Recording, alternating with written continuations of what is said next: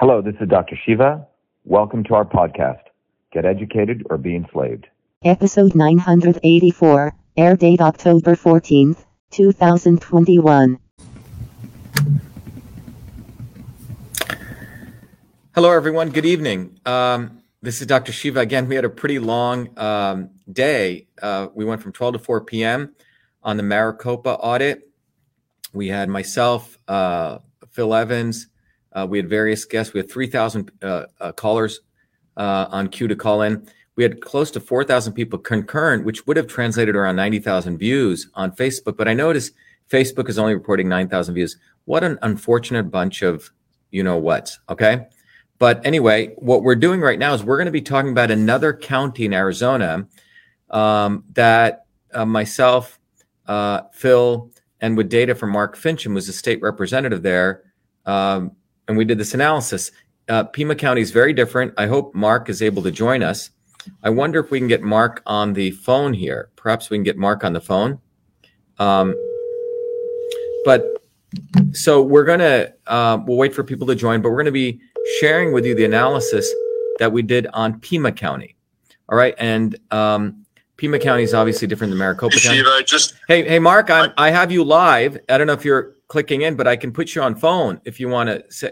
Okay. Talk. All right, you can do that. I just got into my car, so. Okay. So we have Mark Fincham, everyone. We have people joining. We're both on YouTube as well as Facebook and Twitch, Mark.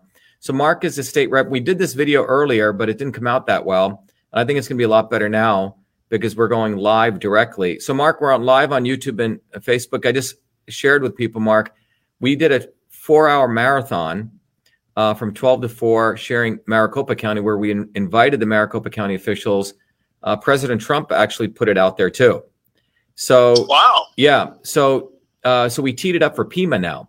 So we had with people joining us.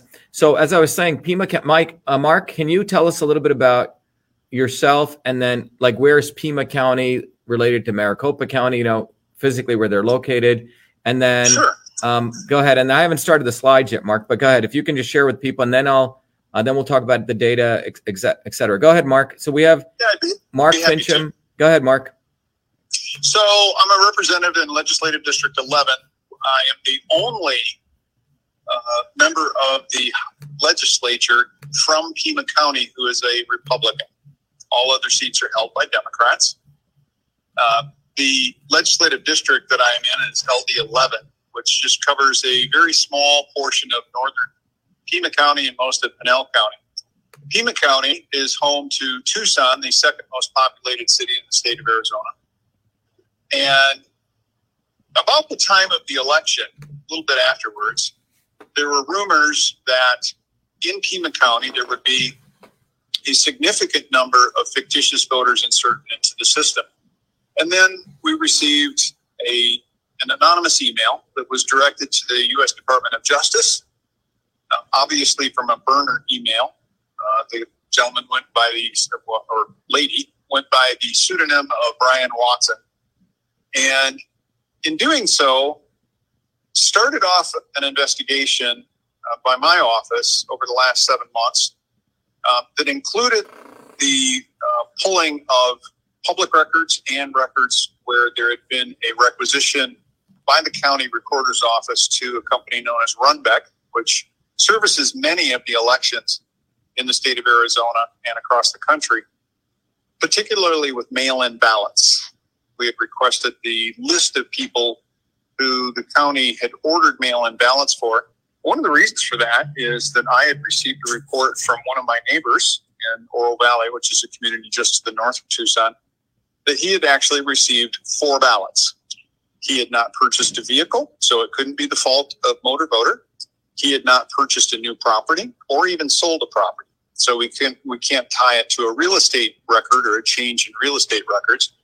To his knowledge, there was no particular reason why he would have received 4 ballots. Now, granted, it's an anecdotal story, but one of the things that we wanted to look for in the ballot requisition order that was sent to Runbeck is, did this individual show up 4 times? Now, I have not seen the report, so I don't know if that's a yay or a nay, but it raised a larger question, and that is, of the ballots that were not returned, is it possible that they might have been returned by somebody else to feed this idea that there are fictitious voters in the system, and they would have a paper ballot to go along with that?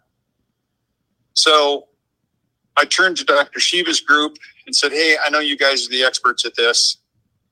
You want to take a look at it. The email that was sent to the Department of Justice by Brian Watson was also sent to every legislator in the Arizona House and Senate. That means every Democrat received it in the House. Every senator received it over in the Senate. And because it's, I guess, my home district, or at least part of my home district, it appeared that if there was going to be any investigation in this, I would be the only one that would take it up. So now we arrive at the point where, as we look at the language in the email, there was a notation made that these fictitious voters would be smoothed across multiple precincts so that they could never be found. And even if one or two precincts were called into question, they could simply stand behind the excuse, oh, it must have been an error. Well, now we've got the work that Dr. Shiva and his team have done that reveal that it's more than just an error, is a significant anomaly that is worthy of, at the very least, I believe, a canvass of select precincts where it appears that we have an excessive amount of return and quite possibly a forensic audit of Pima County. Now, that's obviously going to take a significant amount of probable cause to convince either the House or the Senate to take that up, especially given what we've seen with Maricopa County. So with that, Dr. Shiva, I'll turn it over to you, and maybe you'd like to explain for the folks that are tuning in what you folks found. Yeah. So Mark, thank you. So by the way, we've been working on this. I think it's been almost like 4 months, right, Mark, in the middle of the Arizona audit.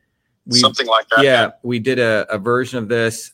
We've been looking at, so we've spent a lot of time making sure the analysis we give you here is accurate. We're not making any claims we can't substantiate, but, and Mark knows about, Mark's been very, very patient with waiting for this. So we appreciate that, Mark. So today we're going to walk through all the data that we got from Mark, our analysis of it, but it shows a very interesting anomaly in Pima County. So I'm going to walk you through it. I'm going to bring up the presentation, Mark, that we went over earlier. So let me bring this up, and I'm going to share with everyone the document that we have. Let me bring this up. All right.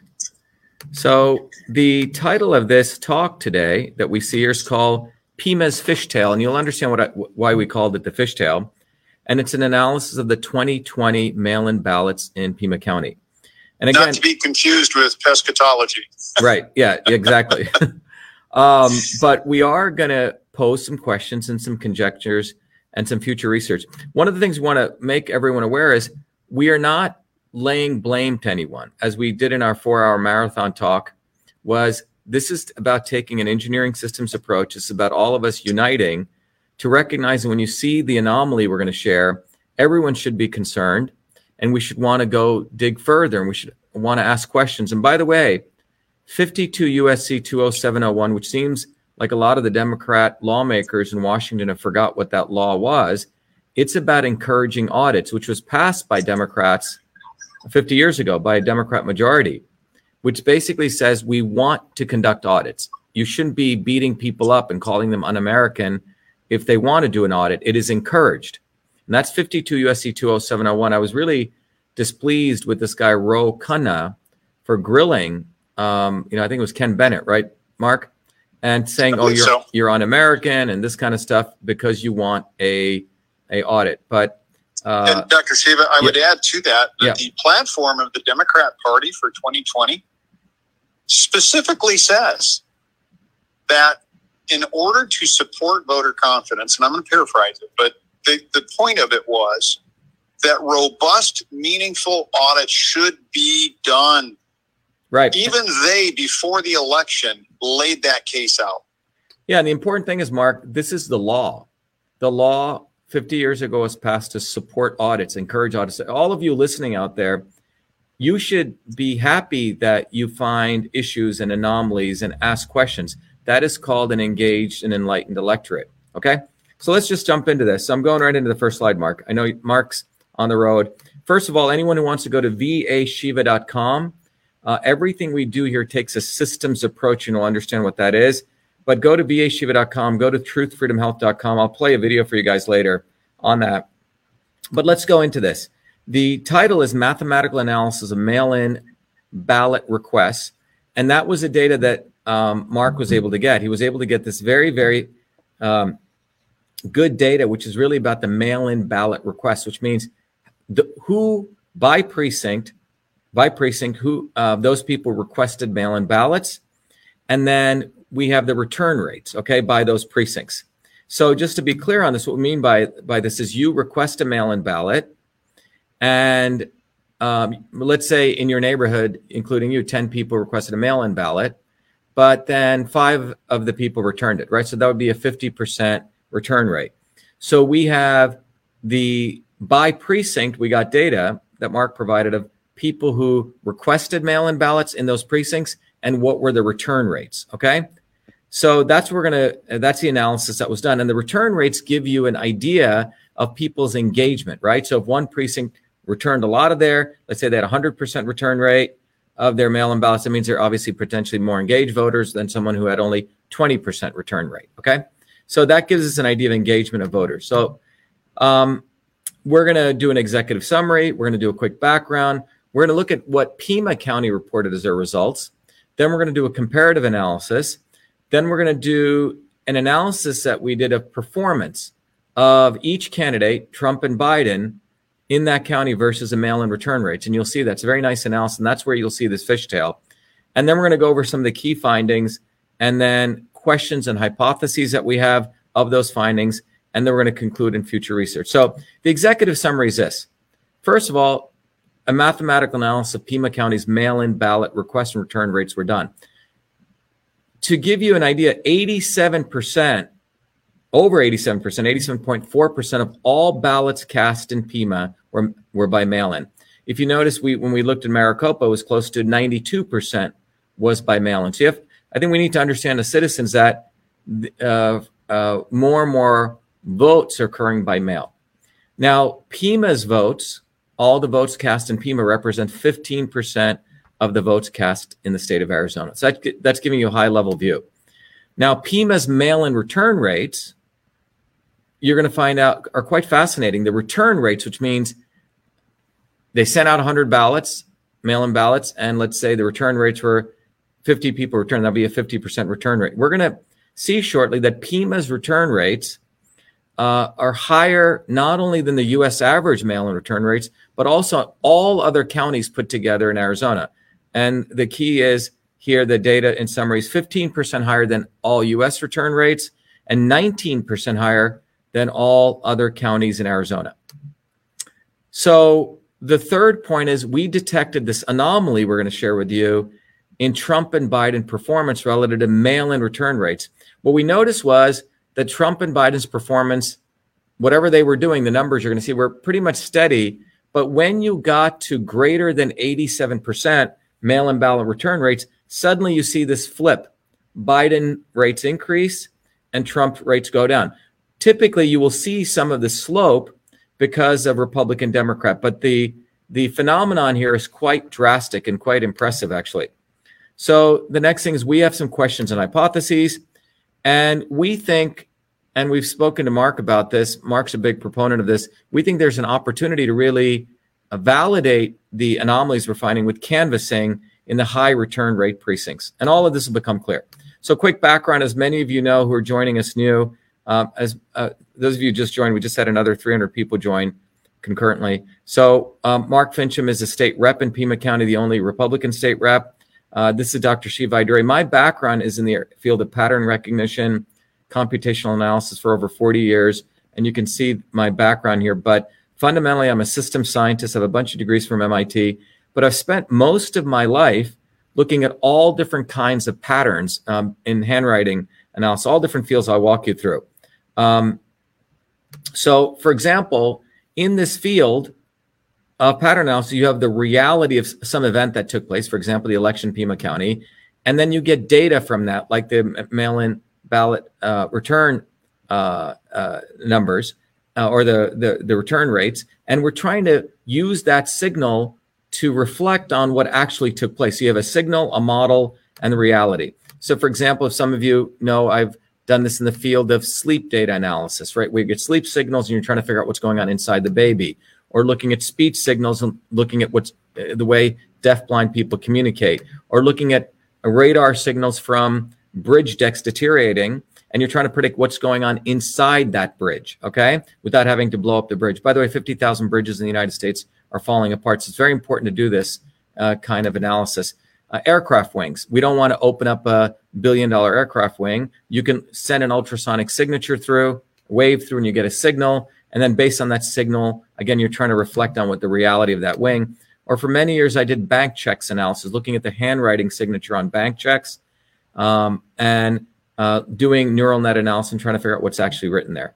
Or with email analysis, right? We used to be able to look at signals from an email and try to predict. Initially did it for the White House when Bill Clinton was there, trying to figure out if this was a death threat or not. And I won one of the contests to do this. We grew this to our company, EchoMail. And more recently with the technology we have called Cytosolve, looking at signals and trying to understand how combinations of foods or supplements can affect particular biomolecular functions. So you have, again, the reality in the model. You can look at the heart, right? And you can figure out from the heart, here's a normal signal, and here's a signal that's abnormal. All right. Again, this is background. So when we look at the reality model, here we're looking at the mail-in ballot system in Pima County, and we have the mail-in ballot return data that Mark Fincham got us. And we're looking at it to see if we can identify anomalous behavior. Now, before you can talk about anomalous behavior, you need to know what normal behavior is. So Phil was not able to join us. Phil was here for 4 hours with us, but Phil Evans and I did research back in November of 2020 looking at races, Republican races in, for example, in Michigan. And what we find is, in fact, other previous races, you will find out that when something is normal, again, pattern analysis is not just for mathematicians. Typically, mathematicians have a huge blind spot in pattern analysis because they just crunch numbers.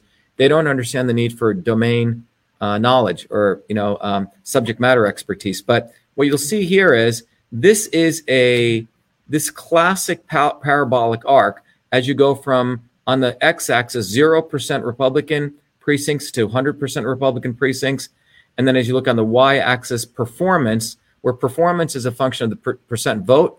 That in this case we're looking at Jeff Sessions elections from 2008 minus the Republican straight party vote, okay? So you'll typically get this curve when you do this kind of metric, okay? That's 2008 Jefferson County. You'll see the same curve in McCain in the presidential election of 2008. Again, you see this parabolic arc. Same here in the Trump election in Saginaw County in Michigan. This was where our view is there was no anomaly. This is a normal behavior. You see this parabolic arc. And the reason you see this is because, again, you're going from low Republican districts, which means high Democrats, to middle of the curve would be Democrats, Independents, Republicans mix, and all the way to the right would be Republicans. So based on the math of this, you will get this kind of curve. And this curve really has three parts to it: a sloping line up, a horizontal line here, if you want to break it up into three functions. So this is a normal state composed of f of x, g of x, and h of x, three functions. So you would always expect this parabolic arc. Now, if you just got a line, you'd say, hey, something's wrong. Line sloping up. If you just got a flat line, you'd say something's wrong. You get a sloping line down, okay? All right. So again, signal detection says parabolic arc, normal state, non-parabolic arc, these would be abnormal states, okay? So in Michigan County, for example, you can see we see this straight line. This is what alerted us to something was off here. Same here, straight line over here on election day and early voting. Macomb County, same thing, a pretty hard straight line. And in Kent County, this sloping line. So this is why we alerted people, and this started people wanting to explore Michigan, because you see this anomaly. It's not normal. So again, normal state, parabolic arc, and a line. So I used to sort of jokingly say in Kent County and Macomb and Oakland County in Michigan, Mark, that a parabola went into the voting booth and out came a line. Okay. So that's what we're seeing here. So now in Pima mail-in ballot reported results, Mark, I'm showing them the Pima results, okay? The reported results in Pima. And what you see here, the total, this is by the way, what was recorded in the final vote counts. In Pima, the total mail-in ballots requested, according to the Pima County, was 525,645 in 2020. The duplicate analysis, they didn't report any duplicates. Again, it's unfortunate that they don't report duplicates. This is, in my view, a process error. And they didn't really report how many total unique mail-in ballots were requested because we don't know the duplicates. We do know that, 525,645 were requested. And you notice, according to the county's report, 459,406 were actually received, okay? And the total unique ones that they reported were 454,633, because I guess these are the ones that they received and counted. So they must have removed some bad signature ones, et cetera, like we talked about in Maricopa. So 454,633 were the total unique mail-in ballots received and counted. All right. Now, in Pima mail-in ballot, the return rate data. So this is what we have, okay? This is what came from Mark's data. From Mark's data, we have 516,099 was the total mail-in ballots requested. We actually found duplicates, 13,543. So the total mail-in ballots requested we have are 502,556. So comparative analysis, you can see here, we have a higher number. We have, Mark, are you still there? Maybe we lost Mark. But I am. Yeah. I just have myself on mute, so so no worries. But this is one of the questions Mark will obviously want to ask the county, this discrepancy. But anyway, we're working off this 502,556 number, okay? So now before we go into all the details of this, we want to put this in perspective. We want to look at national and all county in Arizona to really give an understanding of what is the mail-in ballot return rates, okay? Like, what do we consider quote unquote normal? Okay. And the only way to understand that is to look at some averages. So what you see here is a mail-in ballot return rates in 2008, for example, in the presidential election was 81.1%. That's nationally. In 2012, it was again 81.8% nationally. In 2016, it was 80%, went down a little bit. And when you look at 2020, it was 71%. Obviously, you had more people requesting mail-in ballots, 92 million, but you can see the return rates went down to 71%. We're talking about the percentage, not the overall absolute number, okay? So that's nationally. Now, when we compare Pima County's mail-in ballot return rates over the last, let's say, since almost the last 25 years, we get some interesting understanding here. So, for example, in 2008, Pima County's return rates were 10% higher than the national, 0% in 2012. They're about the same, 3% higher than the national in 2016. But in 2020, Pima County's mail-in ballot return rates were 16% higher than the national return rates. So quite significantly different. So again, you notice that difference, right? So national was 71.1, Pima was 86.7, to be specific, 15.6% difference. Now, if we look at all of the other Arizona counties combined, we find out that the mail-in ballot return rates were 67.6%, and Pima's was 86.7%. And Mark, I think you were pretty surprised yourself, right, when we calculated these numbers, because it was 19. I was surprised is not the word. I was stunned, actually. Yeah. So I'm highlighting those, and we can see here. So Pima County's mail-in ballot return rates were 20%. Close to 20%, higher than all of the other Arizona counties combined, so that's a pretty good average there. And they were at 67% and 15% higher than national averages. Okay, so that's an interesting anomaly. Okay, now what we're next going to do, and I want to understand this, in pattern analysis, we typically build what we call a feature, a metric. We had a very foolish mathematician when I did this in Michigan a guy who calls himself the math guy in England who doesn't understand pattern analysis. And he says, oh, you can't subtract two percentages. Well, frankly, in pattern analysis, you create metrics. Okay, you create features. So this unfortunate lad didn't understand the difference between a feature and math. Okay, it's not simply looking at percentages. Okay, in face analysis, for example, people used to spend all this time doing high-end pixel analysis. Well, you found out you could analyze people's faces by looking at certain distance measurements or certain percentages of the distance between the nose and the eyes. Anyway, in pattern analysis, we call these features. Okay. And mathematicians need to sort of learn their chops on this, or they need to, frankly, get educated before they sort of critique something they don't know what they're talking about. But fundamentally, in PIMA, what we're looking at is the x-axis. We're looking at the percent mail-in return rate. Okay, so we're going to plot on the x-axis by the precincts what the mail-in return rates were. Okay, but on the y-axis, we're going to calculate a candidate's performance, and the candidate's performance is this feature, which is going to be what percentage did that candidate get relative to the party's mail-in ballot return rate. Okay, so for example, if Joe Biden got 70% in a set of precincts, but the mail-in ballot return rate in those precincts among the Democrats was 74%. 70 minus 74, he'd get a -4. So that's basically saying he was underperforming relative to his party participation. So it's a very interesting measure to see how you're performing relative to your party's participation. So let's get to this. Is where it gets interesting now. So Mark, I'm starting to show the signal now, Mark, on the graph. So thank you very much. What you see here is on the x-axis we have precincts, some of them which had 70% mail-in ballot rates all the way. Interesting. Now some had 100%. We'll talk about this. But first we see this line here. So this line right here, the red dot denotes the performance rate. And this looks like it's about 73%. So these are precincts that had 73% mail-in return rates. It's called, and then we see Trump, his performance 3% higher relative to the Republican share of mail-in ballots. So he's doing higher than Biden, and Biden's actually -3%. Okay. So, and that's Biden is doing 3% lower. So as we go across, now we go to the next set of precincts, which are at 75% return rates. And again, you can see Trump is 3% higher. Biden's actually goes down a little bit. He's a little bit less than 3%, close to -4%. And again, you can see they're about the same when we get to the precincts that are 77%. Again, we can see when we get to precincts that are 80% mail-in return rates, they're converging a little bit.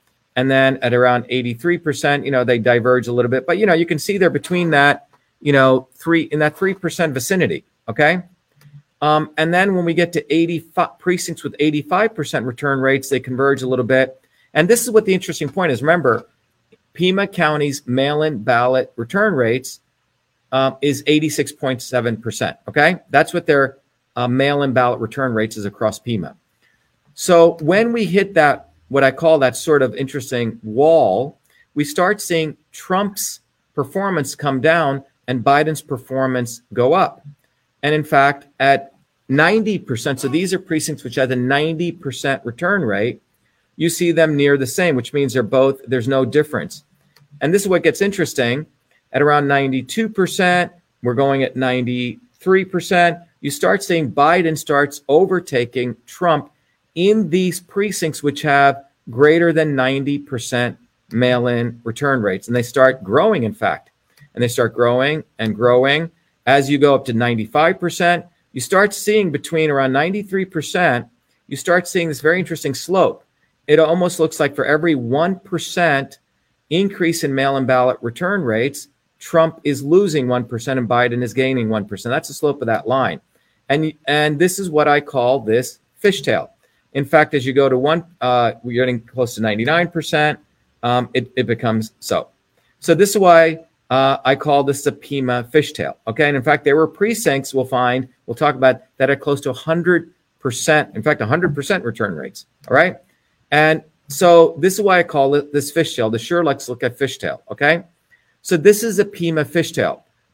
Now, what we then did was we wanted to understand the phenomenon. and we looked at the mail-in ballot return rates by precinct. Okay, so that's what these bar graphs are. So what you see is these are the number of precincts with these particular mail-in return rates. So for example, there are 5 precincts with 69% mail-in return rates. Over here, there are close to 20 precincts with 95% return rate.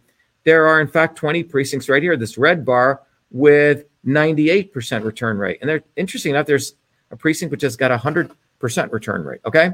So you see this graph, and if you were to do sort of the mode and the median analysis, you find out that the average is this red line here, where Pima counties, but the average in this histogram is actually shifted over here, which is quite interesting. So if I overlay the fishtail with the histogram, you see right here at more than 86.6%. And as we proceed to the right, when you get to the precincts that are about 95%, going all the way to 98%, you see that beautiful 1% slope going up for Biden, 1%, meaning for every 1% increase in mail-in ballot return rates, Biden's gaining 1% and Trump is losing 1%. But the phenomenon is it started really occurring at the high mail-in return rate precincts. When we've done these kind of graphs with high Republican, you would expect to see this kind of little bit of dip. But there's frankly should be no correlation between this and the correlation between return rates in this, okay? So in summary, what we have is, to give you the sort of the sizing of this, Trump lost in Arizona by 10,457 votes, okay? That's the difference. Pima County, Trump lost by 97,223 votes, okay? So if you just take even, 1% of Pima County, which would be 5,127 voters, and those were flipped, that would be the margin of error, right? So, right, because if 5,000 plus voters went to Biden, that means you're removing from Trump, you would create the 10,000 margin. But that, again, would be, about 1% there, right? Actually, this is actually about 5%. Let me correct myself. It's 1% of all of Pima. That is right. It's 1% of all of Pima's votes, okay? But it'd be about 5% of the votes Trump lost by. Okay, yeah, because it's 1% of 512,739. Okay, so that is correct. All right. So again, we have this fishtail phenomenon, and here are the key findings. The key findings are at precincts below average return rate, that 86.7%, Trump's performance was steady at 3% plus, and Biden's performance was steady at 3% minus. As precincts with return rates went above average, what did you see? Trump's performance begins to decrease, and Biden's performance begins to increase. And then at precincts with return rates between 92 to 97%, what do we see? Trump decreases 1% with each 1% increase in return rate, and Biden increases 1% with each 1% increase in return rate, okay? So that's what we see here. That's quite fascinating, okay? So those are the summary of the observations. Everything is flat, but the fishtail occurs right during these return rate precincts where they're between this 92 to 97, actually after 86%, but you get this 1% slope on these 92 to 97%. Again, that's what we're talking about right here. So everything is steady here, and then the fishtail occurs right around here. All right. Now, to give you an analysis, if you look at those precincts above that 92% return rate to the 100%, that's 264,000 votes. That would account, just to give you an idea, if 2% of these votes were flipped, right, which is that margin of 5,000, that would create the 10,000 vote margin. So if you wanted to flip an election, it could just be done with 2% of the votes in these high turnout precincts. All right. So here's our questions and hypotheses. First question to everyone is, why did Trump and Biden's performance stay steady across precincts with return rates from 69 to 85%? That's at plus 3%, minus 3%. Okay. Why the sudden decrease in votes for Trump in precincts with higher mail-in ballot return rates? And why is there a linear decrease and increase by 1% in Trump and Biden's votes, respectively, as precincts return rates each increased by 1%, starting with precincts with the 92% return rates. And why are there true precincts with 100% plus mail-in return rates? And why are there 40 precincts with 97 plus mail-in return rates? That's quite a number of precincts, okay? So here's our hypothesis. And our hypotheses are more answered as questions. Did in precincts that have higher mail-in ballot return rates, above 86.7%, Trump voters start flipping to Biden? Is that what started happening? Did Republicans in those higher mail-in ballot rate precincts vote for Biden? That could have happened, right? We don't understand why, but maybe in high mail-in return rate precincts, for some reason, Republicans started flipping. Or did independents in those higher mail-in ballot rate precincts vote for Biden? The other question, if you want to take a more of a what someone may call a real hypothesis, or something where perhaps people say we're being conspiratorial, would be were mail-in ballots for Biden injected into precincts with the higher mail-in ballot rate precincts. Okay, 92%. So here are various, extremes of hypotheses. Again, in science, you put forward a hypothesis, then you go do the experiment. Well, what would be the experiment here? Well, the experiment would be you would have to go do a different kind of methodology, because we're just hypothesizing here. This is how science works, right? You see some phenomenon, and then you hypothesize because you want to do more research. So again, the conclusion in future research are we're seeing an inverse relationship on the performance of Trump and Biden, and we think further research and information are necessary to elicit greater understanding, right? What would that kind of research be? Well, we need new research methods. One starting point may be to survey, canvass individuals who voted in those precincts with the higher mail-in ballot rates, which are the 92% plus, to validate mail-in ballot votes. So that's about 264,000 people. Obviously, you're not going to survey all of them. If you use standard statistical analysis, sampling analysis, if you could survey 2,500 people, that would give you a margin of error of plus or minus 2% at a 95% confidence rate, okay? So that's one way you could do it. And if you found, 75 or more of those people are found to be invalid, that would be a significant finding, okay? Now, or if people didn't want to do 2,500, we could just target those precincts, those 40 precincts that were 98% plus. And on those precincts, we would go do an analysis. All right. So anyway, people want to go look at the background here. But what we just have shared with you is a mathematical analysis, the mail-in ballot vote requests and mail-in ballot return rates in Pima County. And one of our recommendations is we may want to do door-to-door canvassing in those 98% plus precincts. There you go. That's why we call this Pima's fishtail.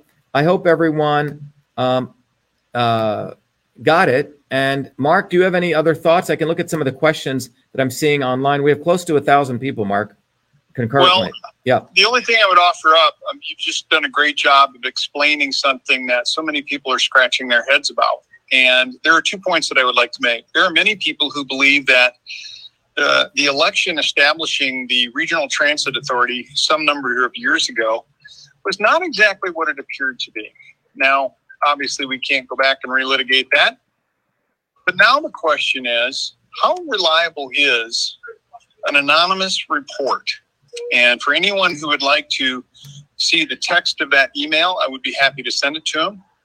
All they need to do is visit votefinchem.com. That's VOTEFINCHEM.com. And click on contact, give me your name, your email address, and a comment that you'd like to see the report from Pima County, and I'll be happy to send you all of that verbiage so you can see it for yourself. Yeah, Mark, what you're saying, so people go to votefinchem.com. So, Mark, this entire analysis was motivated by a report that came from an insider who said that he had seen some anomalies. And those of you who are joining us new, I think we've doubled the number of viewers since you first joined. Not that he had seen anomalies. Yeah. But he was reporting what Democrat Party officials were saying in a closed meeting. And the flavor of the email was that they were bragging about it, bragging about what they had done to the system. Got it. And that tells me that you have an individual whose moral compass tells him that it's more important to protect the nation than it is to protect the party. And for that, whoever Brian Watson is, I applaud him for having the courage to send that out.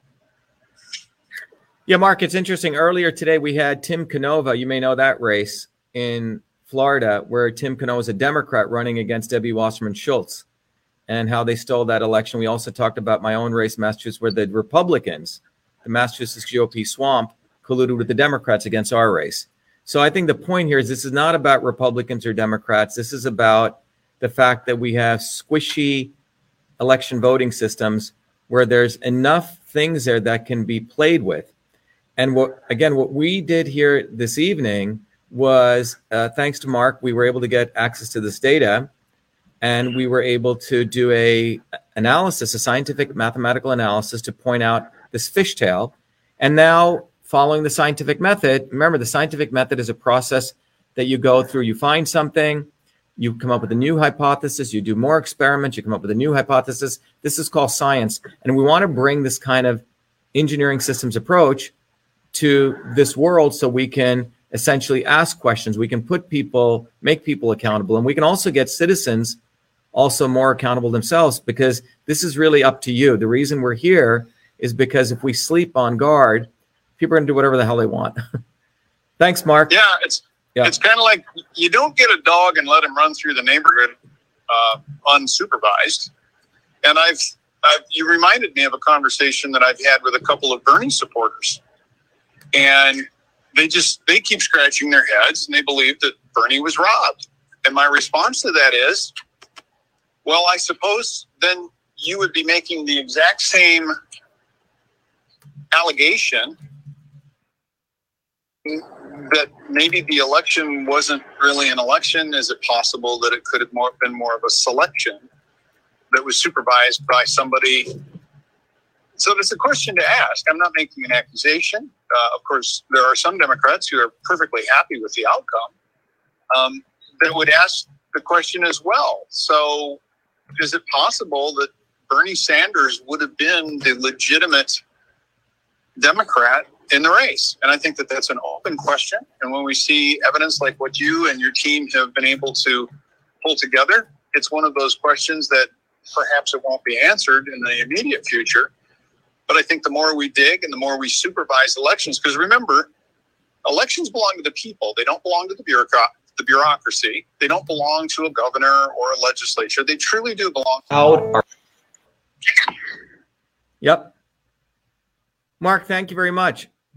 So I'm going to just wrap up with some messaging and some of this stuff that we want to talk about. And thank you, Mark. So I think that was Mark Fincham, a state rep in Pima County. So what I want to finish up with is we have about close to 800 people here concurrently. By the way, Facebook is doing some wonderful throttling. We had close to 4,000 people. And typically when you have 4,000 people concurrently, you have about 90,000 views. They're showing we only have nine views, okay, or 9,000 views. So quite interesting. But what I want to finish up with is I want to play you two videos. One video is to let everyone know the way we are going to win is not through politicians, not through celebrities, not through lawsuits, frankly, not through elections. It's really going to happen with every one of you learning that we all need to take a systems approach to building a movement. And it goes beyond left or right. So I'm going to play you two videos. So this first video will give you sort of the positioning on how we look at the world, at our movement, Truth, Freedom, and Health. So let me play this for you. We have allowed our country to be taken over from within, and the end goal is you will have a homogenized world where we will become slaves, because there is a condition among the elites that really thinks they're better than you, deep down inside them, that you don't deserve the freedoms you have. They don't. This reality is what people need to wake up to. And we need to all unite working people. There's only one movement that can do that. And that is the movement that we started creating here in Massachusetts, the movement for truth, freedom, and health. Look, I've been a student of politics since I was a 4-year-old kid. studying revolutionary movements, left wing, right wing. There's a physics, there's a nuclear science to destroying the establishment. To build a bridge, you need to understand Newton's equation. You need to understand the laws of gravity. You need to understand Poisson's ratio. There is a way to build a revolution. And that's why I put this together. My goal is to train an army of truth, freedom, and health leaders. We don't need followers like social media. We need leaders, but they need training because the educational system does not teach them history, nothing. So in 3 hours, that's what I've started doing. That's the solution. We got to train people. First, with understanding what a system is. The second is understanding the interconnection between truth, freedom, and health. Freedom is the ability to move freely, communicate freely, right? Talk freely. Without freedom, you cannot convert ideas, hypothesis into truth, which is science. And without freedom, you can't really get to truth. And without truth, you make up fake problems and fake solutions, which means you destroy our health.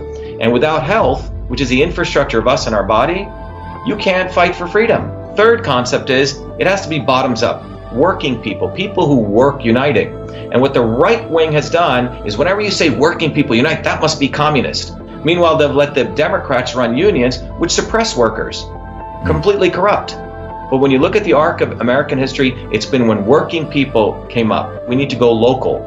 Every solution I'm coming up with as a part of this movement, we're giving the science, which is the truth, and then we tell people what they can do on the ground. Like with election fraud, you don't need to wait for some lawyer. Our goal is to train people, Dave, to go local, to go local, to go local, fight locally.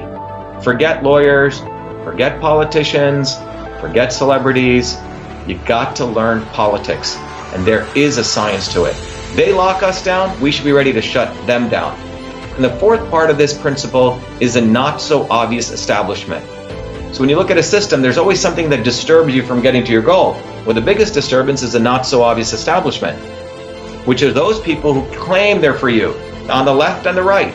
The Al Sharptons who tell black people I'm for you. The Tucker Carlsons. Do you think any true anti-establishment person will ever be on Fox or CNN? I don't think so. They both mislead working people back into the establishment. Without this solid understanding of political physics and theory, you're screwed. You're going to follow on the left wing, Bernie Sanders. Oh, he said something. Or Robert Kennedy. Scumbags. Or you're going to follow, some right-wing talk show host. They're not going to lead us to liberation. It's us. And that political physics, it's a nuclear science of change. Bottoms up. We have to organize to understand that there is people who talk a good game and then look at what they actually do, left and right. I'm sorry, Sean Hannity may say some good things, but I don't see the urgency in his voice to get something done, and it can only come when you weaponize yourself with the right knowledge. You need to be able to identify a rat. Christ didn't go after the Romans, right? It was the Pharisees and the Sadducees who screwed him up. His own quote-unquote people. And that's where we're at. So these four concepts I've built into a curriculum. People can go to bashiva.com, and it's an educational program. We need to train people in political theory. You need to have physics, and I've created that curriculum. People need to get educated. We need to get educated fast. And within a half an hour, I can teach people. 2 years of MIT control systems, I teach people those concepts. Then I apply it, anyone can understand it. And then you say, oh, I got to build a bottoms-up movement. They have to get politically astute, and then they have to go locally and act, not sit there on social media. They have to act locally, defy locally, do civil obedience locally, but with knowledge on how to build a movement. The Senate campaign's expanded to the Movement for Truth, Freedom, and Health, and they can find it on V as in Victor, A, Shiva, vashiva.com, so people can sign in. They can get access to a bunch of videos. If they want to take a course and become a Truth, Freedom, and Health leader, I offer a full scholarship there, but we want people to make a commitment that they'll study, that they'll get certified, that they'll go do activities on the ground. So go to VA Shiva, Victory America Shiva, vashiva.com.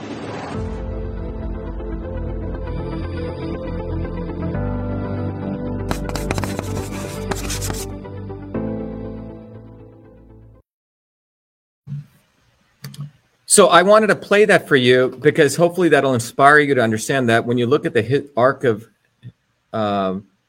world history, not only U.S. history, you'll see it's when working people rise up. And where we're at right now is over the last 50 years, which we talk about in our training. Every Monday evenings, I run a training. We've taken sort of 50 years worth of knowledge, and we want to educate people on a systems approach. We've made it extremely accessible to everyone. You can. We have 60,000 people, 70,000 people all over the world who've signed up. We're putting together a leadership program, but it's all everyday working people. We saw what the Southwest Airlines workers did, right? We saw the workers, what's going on in Australia. They defied their own union, which wanted them to get jabbed. But the reality is we need to build a bottoms-up movement. But there is a physics to building that movement. We need infrastructure. Fortunately, with all of your guys' support and the fact that I've donated infrastructure to this, we have the course, we have technology, and then we also have activism. So I want all of you to take time to become part of this. It's really for you. And every Monday evenings, I teach a course. This Monday we didn't because it was Columbus Day, but and then every Thursday evenings at 7 p.m., we actually have our Truth, Freedom, Health Warriors come together. We hold an open house. But I'm going to play you a final video and we'll wrap up. But I wish everyone well. But this video will share with you the wonderful infrastructure that we put together to really build this movement. So we're not sitting here, and we have no intention of sitting here. We want to actually take action to win truth, freedom, and health. So let me play this for you, and this will give you a deeper understanding of what we're.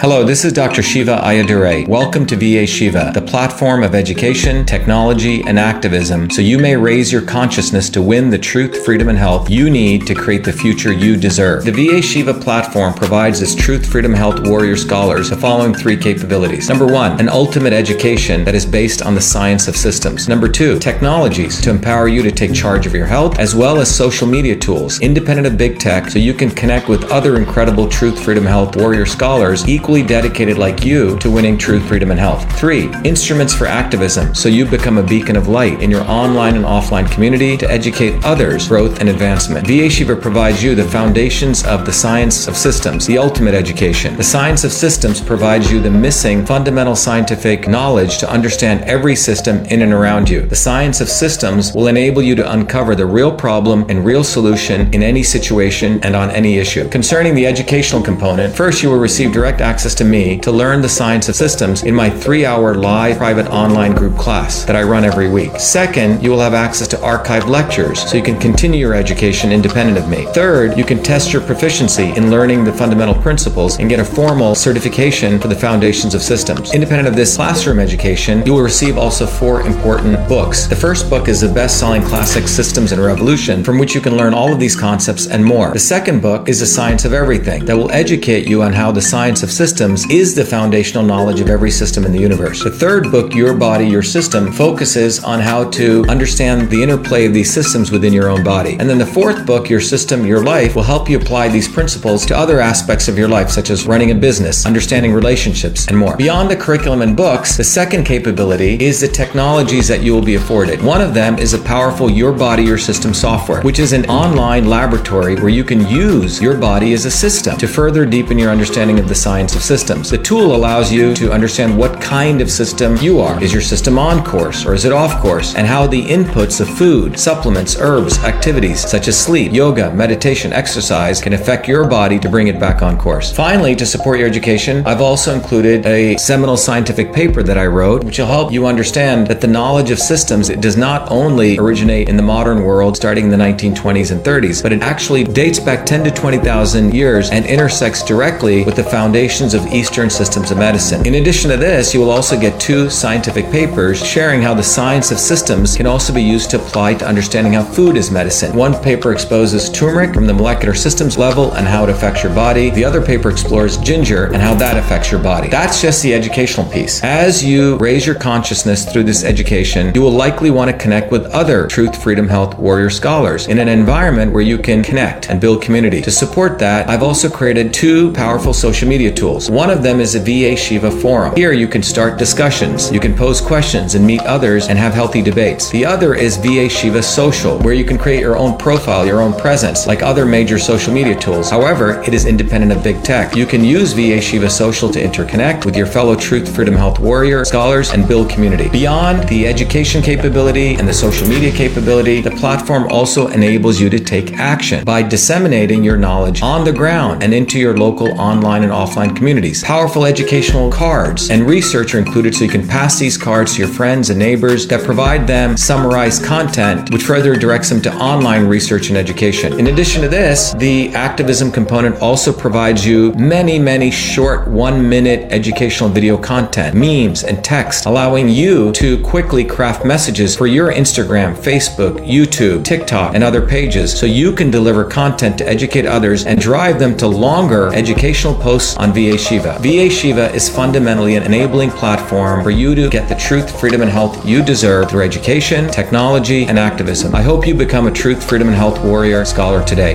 Thank you.